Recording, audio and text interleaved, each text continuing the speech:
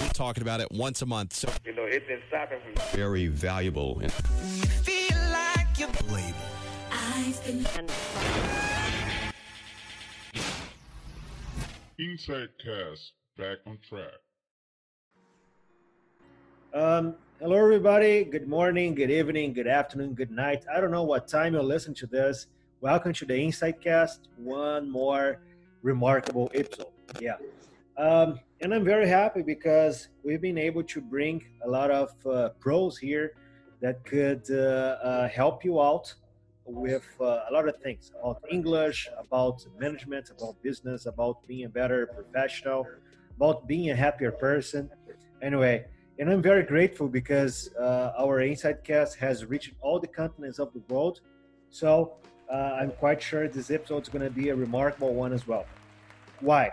Yeah. I brought another star for you all here today. I met him back in 2019, last year, in Rio de Janeiro, Brazil. It was the first time that we met. He's a very easygoing, outgoing person, very happy person, and he has a very beautiful smile when you see him. He's always willing to help you out with any kind of questions you might have. And I'm very happy to have him here today. So please welcome Mr. Scott. It's such a pleasure to have you here, and make yourself comfortable, please. Tiago, thank you so much. My name is Scott Hamilton. I'm the Consul General of the United States here in Rio de Janeiro. I've been in the Foreign Service for 28 years now. When I started, I had very dark hair. And if you can see me now, it's not dark, let me just say. I think it's probably, I like to say it's silver and not gray, but it's certainly partly perhaps the diplomacy, partly children, partly marriage, partly just getting old. Your hair tends to change color. You look very dark-haired and distinguished yourself, Tiago. I think in time, you'll be like me, my friend. I've been in the service again 28 years. I've traveled in many countries. I've served in Latin America, Ecuador, Colombia, Cuba, and now Brazil. I've served in Africa, South Africa twice, and Botswana. I've served in Russia, and I've served in Washington a number of times as well. So it's been a wonderful career. I've been very fortunate, and I'm really thrilled to be here in Rio de Janeiro. Oh, that's awesome. Actually, I'm 30 years old. I've just turned 30 on July 6th, near July 4th, Independence Day. But when I get like a little bit older, if I get like you, I'm going to be very happy. I want to be healthy. I want to be a happy person. So I think I'm going to be a great person. You're a natural diplomat, Tiago. All right.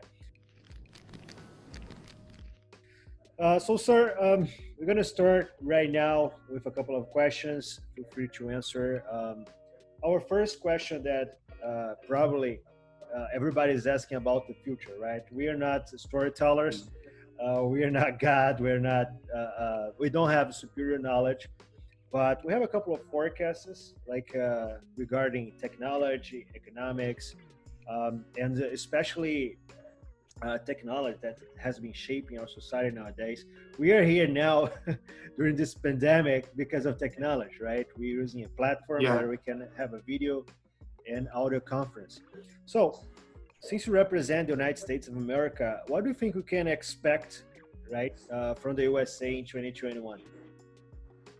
Well, as you know, Tiago, we have an election coming up in November, and the president is seeking re-election, and former Vice President Biden is seeking to replace him. It's fair to say, I think, that those two individuals have very different views of the world and of the American role in it. Having said that, whoever wins, the relationship between Brazil and the United States will be very strong. This relationship is built on shared values, common values, commitment to democracy, the rule of law, a common culture, a desire to share those values with others around the world. And that's something that's almost unbreakable. I think that we are living in societies that are sometimes difficult, sometimes messy, sometimes rambunctious, but we know that democracy is the best system that we've ever devised for moving forward together as a society, and we share those values, whether it's economics, whether it's space collaboration, whether it's energy, whether it's commercial collaboration, whether it's the environment, whether it's democratic values. We have a lot in common, and will continue to move forward, whoever is the president of the United States. With respect to technology, I think for many years now, people have been trying to figure out what happens when technology replaces more and more people, and how does automation and artificial intelligence play a role in our modern economies. And these are questions that are not easy to answer, but it's very likely moving forward that we will have the ability to do a lot more with fewer people. And the question for all of us in all of our societies is, how do we take care of those who may not be as widely utilized as they are now? And these are challenging questions that raise all kinds of issues associated with giving people guaranteed incomes, or finding other ways to train them for new environments. And I think we've learned over the last 15 or 20 years that it's very, very important for people to be ready to change careers several times in a lifetime. You know, my own father changed careers multiple times, and he was unusual. Most people his age tended to have one or two jobs and stuck with them their whole careers.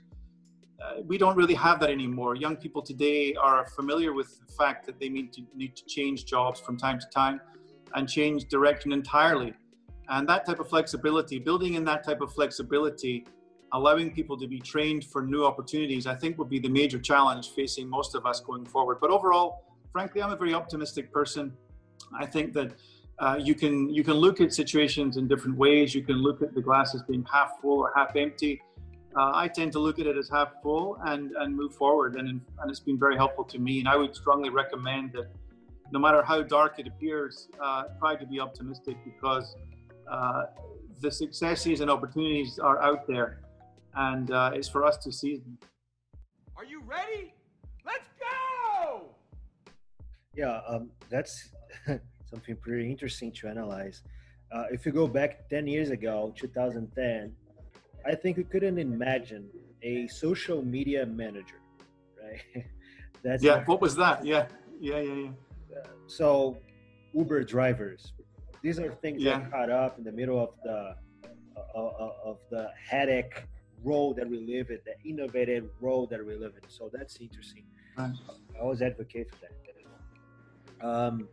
Anyway, and regardless of the profession the person is going to follow, the career he's going to pivot or she's going to pivot, whatever. I understand that English is a key player, right? Because as well as you could be in Russia, in Botswana, and a lot of different countries, you could see that no matter the country where, if you have like the English language skill, you can suit yourself. You can ask for food, you can ask for water, you can survive, you can ask for a job. I went to Hong Kong, I went to Saudi Arabia, and Europe, Latin America, United States, and for me that was beautiful, because even though like I could speak French in France and I spoke just to really use the language, if I wanted I could keep in English, and then everybody would understand. And then career widely talking, professionally, academically, how do you think that English is gonna keep on being the key player of people, or is gonna change? How do you think about this? Well, look, if you look at history, there's always been a lingua franca of one kind or another, and it used to be French for many years, the language of diplomacy and culture. English has supplanted French for many years now. French is still a beautiful language, as is Spanish and Portuguese, but if you are in Brazil and you're interested in culture and economics and you want to grow as a person, I would strongly suggest that English learning is the most effective thing you can do. It opens up tremendous opportunities for people because as beautiful as many other languages are, sometimes it's hard to find people who speak them in other places. And the United States is a powerful economy. We're tied to a lot of other powerful economies. And for people who want to have maximum opportunities, it's very wise to learn English. You may know that, I'm sure you do, we have an Access English program that allows hundreds of very talented, academically talented, but underprivileged children to learn English. And that's opened numerous doors for those kids. They've gone on to bigger and better things. Some of them are quite prominent individuals now in this country. And, it opened a door for them that would otherwise have been closed. And so what English learning does, I think, is give talented people the opportunity to develop their talents. That doesn't mean that someone who doesn't speak English is not talented. There are plenty of people who are and who are quite happy to live and work in a relatively small environment. But if in fact you want to grow and learn and become international or global as a presence, I would strongly suggest that you learn English. One of the things we're trying to do here in Rio is to help teachers of English. And so we have an English language fellow teaching Rio English language teachers. So essentially it's called Train the Trainer as a concept. And so we train people who are themselves educators, and they can in turn train others and help to teach more people the language. So, if you have the opportunity, please take it, because I genuinely believe it will open enormous opportunities for you and doors that you may not have even imagined being possible. It's a wonderful thing. Frankly, language learning is not easy. In my job, I've learned Spanish, I've learned Portuguese, and I've learned Russian. That was not so easy, frankly. I took 9 months of full-time study and spent 2 years in Siberia speaking Russian. And that was quite something. But it's hard sometimes, especially as an adult, because you're scared of making mistakes. And you tend to want to, not say anything or not challenge yourself. And children have a much easier opportunity because they're not so concerned with their image or with being made fun of or otherwise making mistakes, because they absorb things a lot faster than we do, and they're less socially conscious when it comes to language. So learning as a younger person is far preferable than as an adult, and it's a tremendous, exciting opportunity for people. Congrats, especially about the Russian thing. I'm very impressed.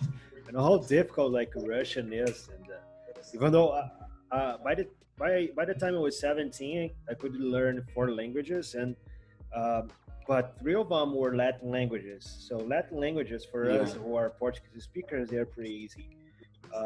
But Russian, gosh. Well, I'll tell you, one of the interesting things about learning those 3 languages is that the language teachers are very, they almost reflect the cultures they come from. So the Spanish and Portuguese teachers, very warm, friendly, encouraging.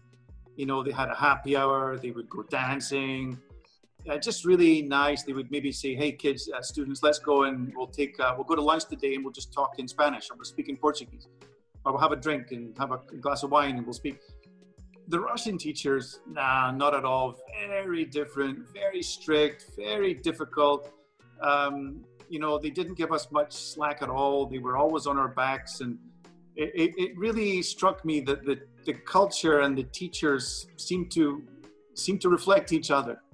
Interesting. That's pretty interesting to hear from. Anyway, we talk about education, right?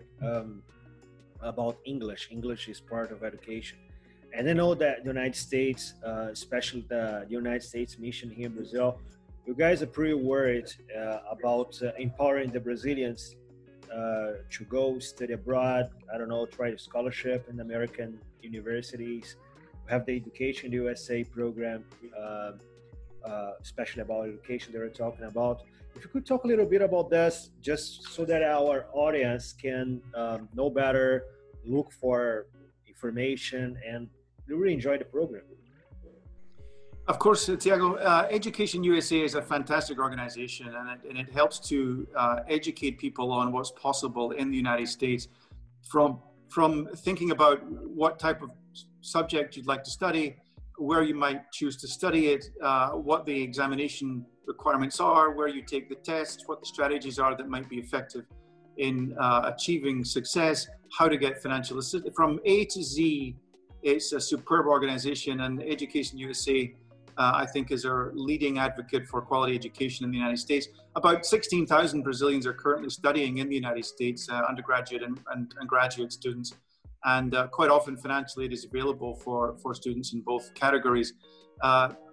Getting into an American university is not as hard as some people think. What is hard, of course, is actually studying when you get there, because there are a lot of temptations for people, and being disciplined and organized is a quality of the mind that is almost guaranteed to help you become successful. And those who are seeking to study in the United States and who have the discipline to think through their options and apply in a rigorous manner are very likely to be successful. And we have plenty of experts at Education USA who can help people figure out that process. But it's not difficult to do. We have Education USA fairs across the country where we have large numbers of representatives from American universities coming down to talk to prospective students here in Rio and around the country, including specialized entities like law schools who come to seek students as well, especially graduate students. So there's a whole network of folks who are willing to help Brazilians think through their options in this regard. And again, I would very strongly encourage people to seek out Education USA online and give them a call. Nice. There is another program that I like a lot that you guys have here in Brazil, and I've been attending a couple of them online. Is the Select USA program, right? I've been enjoying a lot. You have all the resources, you have tools. They empower you to take decisions if you want to take a business abroad. You have conference about tech, about retail, about Florida, about California, about there was another one about Delaware. I don't remember. There was another state a couple of weeks ago, and this program is awesome. I've been enjoying, and online is awesome. It didn't change the quality because we attended the year before the presidential one in Rio de Janeiro in Barra da Tijuca, I guess, and now we're attending the online one. And congratulations on this program because it is awesome. Okay. Tiago, I don't know if I presume your listeners know, but you're a very accomplished entrepreneur yourself, and I think your attraction to that program is quite obvious, and you're a perfect candidate for it. When you were in the YLI program, you, I believe, met with a mentor in California with whom you're still in touch, and you're recently elected to the advisory board of YLI for Latin America. So congratulations on that. That shows again your leadership skills. Well done.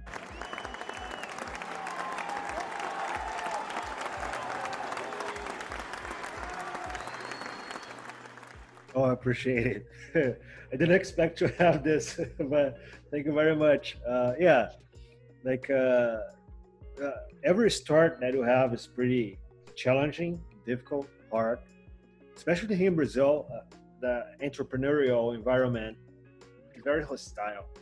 And if you want to generate jobs and decrease poverty through entrepreneurship, you need to have a call. Yeah. Taxation, red tape, government, few people help you out. And especially like your friends, they want to give a tap on the back and say, hey, congratulations, you start a company. No. They'll say, why don't you find yourself a job? That would be way easier. You don't need to run so many crazy risks, And by 2016, really, my life changed. I believe that YLI was a turning around point in my life, inflection point. It really opened my horizons, and I'm extremely thankful for this, for the American government. I'm here today because that existed. If you speak about Steve Jobs, talk about Steve Jobs, connecting the dots, Stanford speech. Again, you can't connect the dots looking forward. You can only connect them looking backwards. Geez, I can see that pretty clear in my life. And I'm very grateful for this. Nick from Connect English in California. Today we talk. By the way, we're gonna launch a congress, online congress called the Anglosphere Summit. Okay. That's gonna be very interesting. We invited former students of ours. We invited students that are studying abroad that were our students. Then we invite also Nick. So On Monday, October 26th, if I'm not wrong, is going to be the American Day. We're going to start by the United States. And then he's going to be with me. And then also his Brazilian director from 6:30 until 9:30 p.m. It's going to be awesome. We're going to talk about opportunities to study abroad, visas, and whatever. And last month, I got this news that I'm part of the Wildlife Advisor Board. I'm very extremely thankful. I'm going to be representing Brazil. I know it's such a huge task to tackle this kind of challenge, but I'm ready to go. I'm going to do the best of myself to really develop people, develop this America's economy. I'm very happy and I'm very excited to start this. So thank you very much for these words. They encourage me even more. Well, what it shows, I think, Tiago, is the importance of networking. Oh, yeah. And I know that for a lot of people who grow up in communities where maybe they are the first person to go to college, or their parents maybe haven't studied, or they don't have friends who are very interested in education, it's very difficult to establish a network. You feel alone, you feel abandoned in some ways, you don't have anyone to reach out to. And what Wildlife, among many other things, does is create a network of very talented, energetic, smart young people who have the potential to change the country and change the world even. So, being in touch with those people and keeping in touch with them, following them, making sure that you're aware of what they're up to is all part of networking. And I think one of the things that you do and you can continue to do as a leader is to help your students at Insight understand the value of networking and why it's important. It's not designed to promote favoritism or to make people's life easier. It's designed to put people in touch with each other who may have things to offer each other. And I think you do that very well. Oh, thank you. Yeah, I come from Macaé, right? It's a city in the country of Rio. And I don't come from a wealthy family. You know, my life, like my father is a retired fireman. Firemen here in Brazil, they don't earn a lot. And my mom, she's a retired salesperson. She used to work at a store. None of them studied at college or university. So I'm the first one in the family to accomplish this, to be a polyglot, to visit almost all the continents except for Africa. So, and I'm very grateful. The point is, the opportunities they show up to your face. But what do you do with them? You turn the blind eye or do you tackle them down? Right. That's something, right? That I always, people sometimes they are embarrassed. No, you know what? People are going to think of me, you know? I don't speak so well. My Portuguese is horrible. No, come on, like, give value to yourself. That's something that I always recommend. Well, you know, I think if you don't do it, someone else will. And why should they and not you? And I've always felt that when someone says, oh, you must be lucky to be in this position or that position, you know, my thought is always, look, in a way, perhaps, but I also know that luck doesn't really exist. What does exist is opportunity and preparation. And when the doors open, if you're ready to walk through, then you walk through.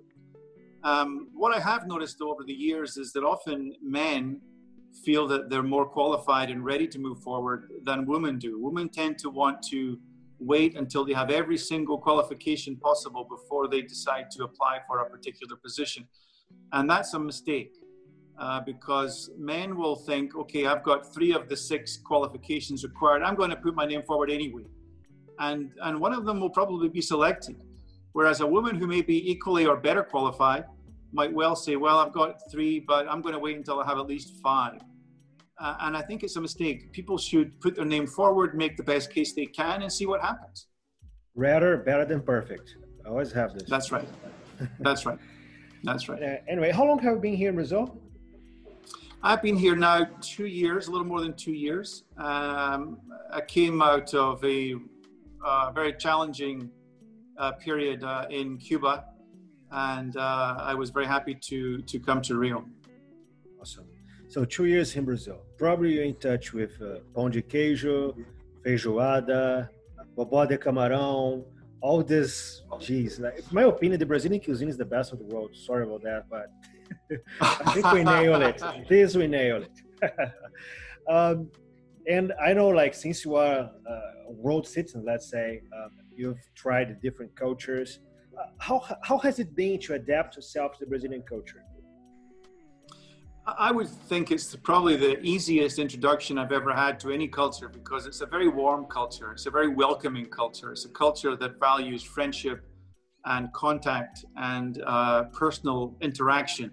And so unlike other cultures, which can be colder or more distant, it's very easy to become friends with especially Cariocas who have a love of life, really. They're just really cool people.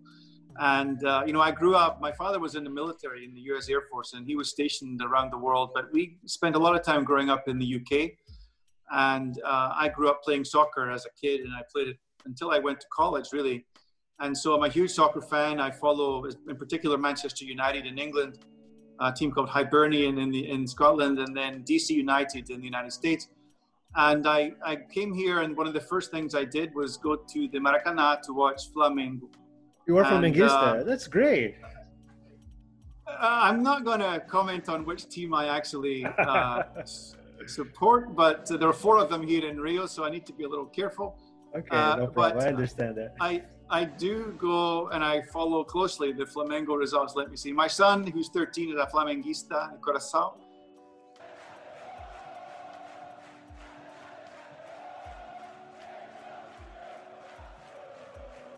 And we go to the Maracanã from time to time. Last year was an amazing year for Flamengo. Of course, they won almost everything that they were competing for. But again, being part of that community has been helpful to me too. It's easy to talk to anybody about football. And even when the other folks are fans of different teams here in Rio, it doesn't really matter. It's funny, it's engaging, it's not threatening. I grew up at a time in the 1980s when soccer hooliganism was quite prominent in the UK, and people were being harmed when they go to games. I've been to games in Argentina, in Buenos Aires, where it has been quite dangerous sometimes to be in the stadium. And I haven't seen that. I know it happens here too sometimes, but I haven't seen it as much. It's a cultural phenomenon. I love football. I follow every week. I watch 3 or 4 games a week. So it's been quite easy to adapt, frankly, to Brazilian culture. No big deal. That's awesome. Because I believe that's pretty different from the US, right? For example, you said something about, in the beginning of the recording, the relationships between Brazil and the United States and politics. That's interesting because when I went there in 2016, it was Obama, and now I went for Trump, the service was the same. People treat me gently, nothing changed. I think this is part of your culture. And I don't know, sometimes you can miss that, you feel homesick. For you, that's not a big deal, right? Well, those of us who join the diplomatic service are accepting the reality that we're going to spend a good part of our lives outside the United States. So we know that when we start. So we're ready for it. But it's clear that we also always miss our family and friends. It's inevitable. We go home from time to time and we reconnect, and technology again helps to maintain those relationships. But for sure, we miss our family and friends. And for me, it was especially difficult recently because about a month ago, my father passed away unexpectedly.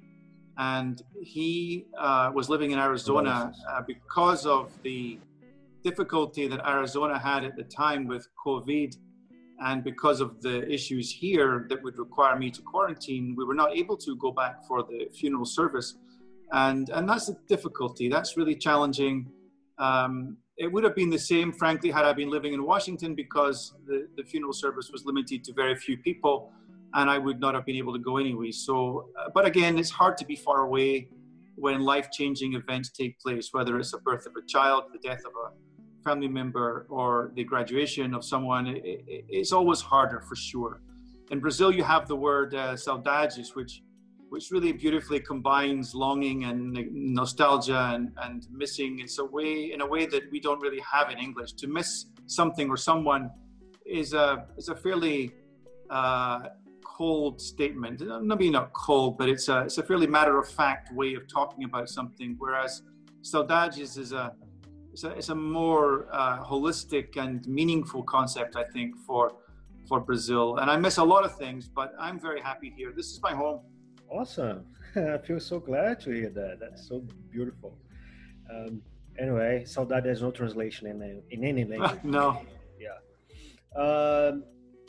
When you think of the United States, when one think of the United States, we always think about New York, Orlando, or LA, California. Mm-hmm. Would you recommend like any other spot for one to travel to know that would be very interesting?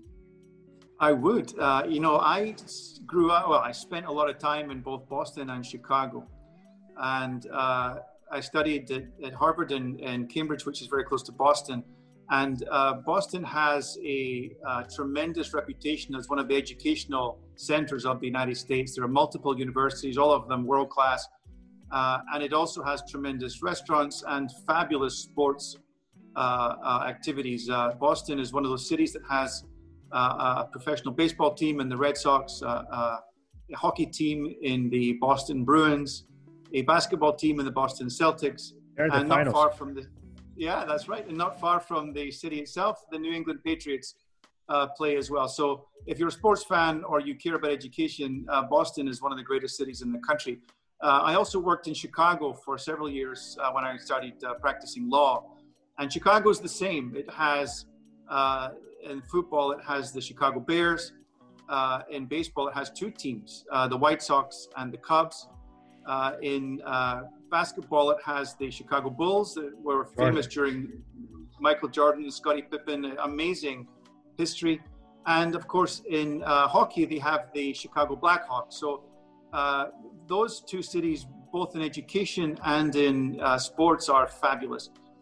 In 2012, when I left Botswana, I flew to visit my father, who was living at the time in San Diego. And after spending a few weeks, a beautiful place, absolutely stunning. One of the nicest, most beautiful cities in the United States.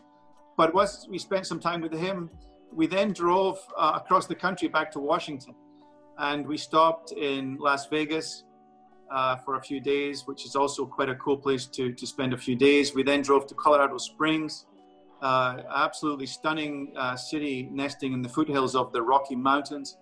We drove to Iowa, the heart of America in many ways, and then down to Chicago for a few days, and then across Indiana to Ohio, Pennsylvania, and into Washington. And that took us a few weeks, but it was an incredibly wonderful trip to make, to drive across the entire country. We drove straight through Nebraska without stopping, I think. So I can't say much about that, but it looked very nice from what I could see. And I would also say that if you're interested in music, for example, we have tremendous cities like New Orleans or Memphis or Nashville that are fabulous places to visit. And of course, we have national parks, Yosemite especially, which are just spectacular. Yellowstone, and Yellowstone, worth spending time in those places. They're just spectacular. So we're approaching the end right now. I would like to thank you very much for this time. It was a lot of, we earned a lot of knowledge. I'm quite sure our audience is gonna redo their trip scheduling, because they're gonna put some Idaho is pretty good as well, for natural beauty, and I don't know, for Vegas. Vegas is fantastic, right in the middle of the desert. So anyway, and I'd like to thank you very much. I'd like to thank the American Consulate of Rio de Janeiro for allowing us to have this opportunity of growth. And I wish you success. I wish you the best. Count on me, and thank you very much. No, thank you, Tiago. You've done a wonderful job. Keep it up, and we look forward to seeing your continued success as you move forward. Thank you again. All right. See you. Bye-bye. Take care.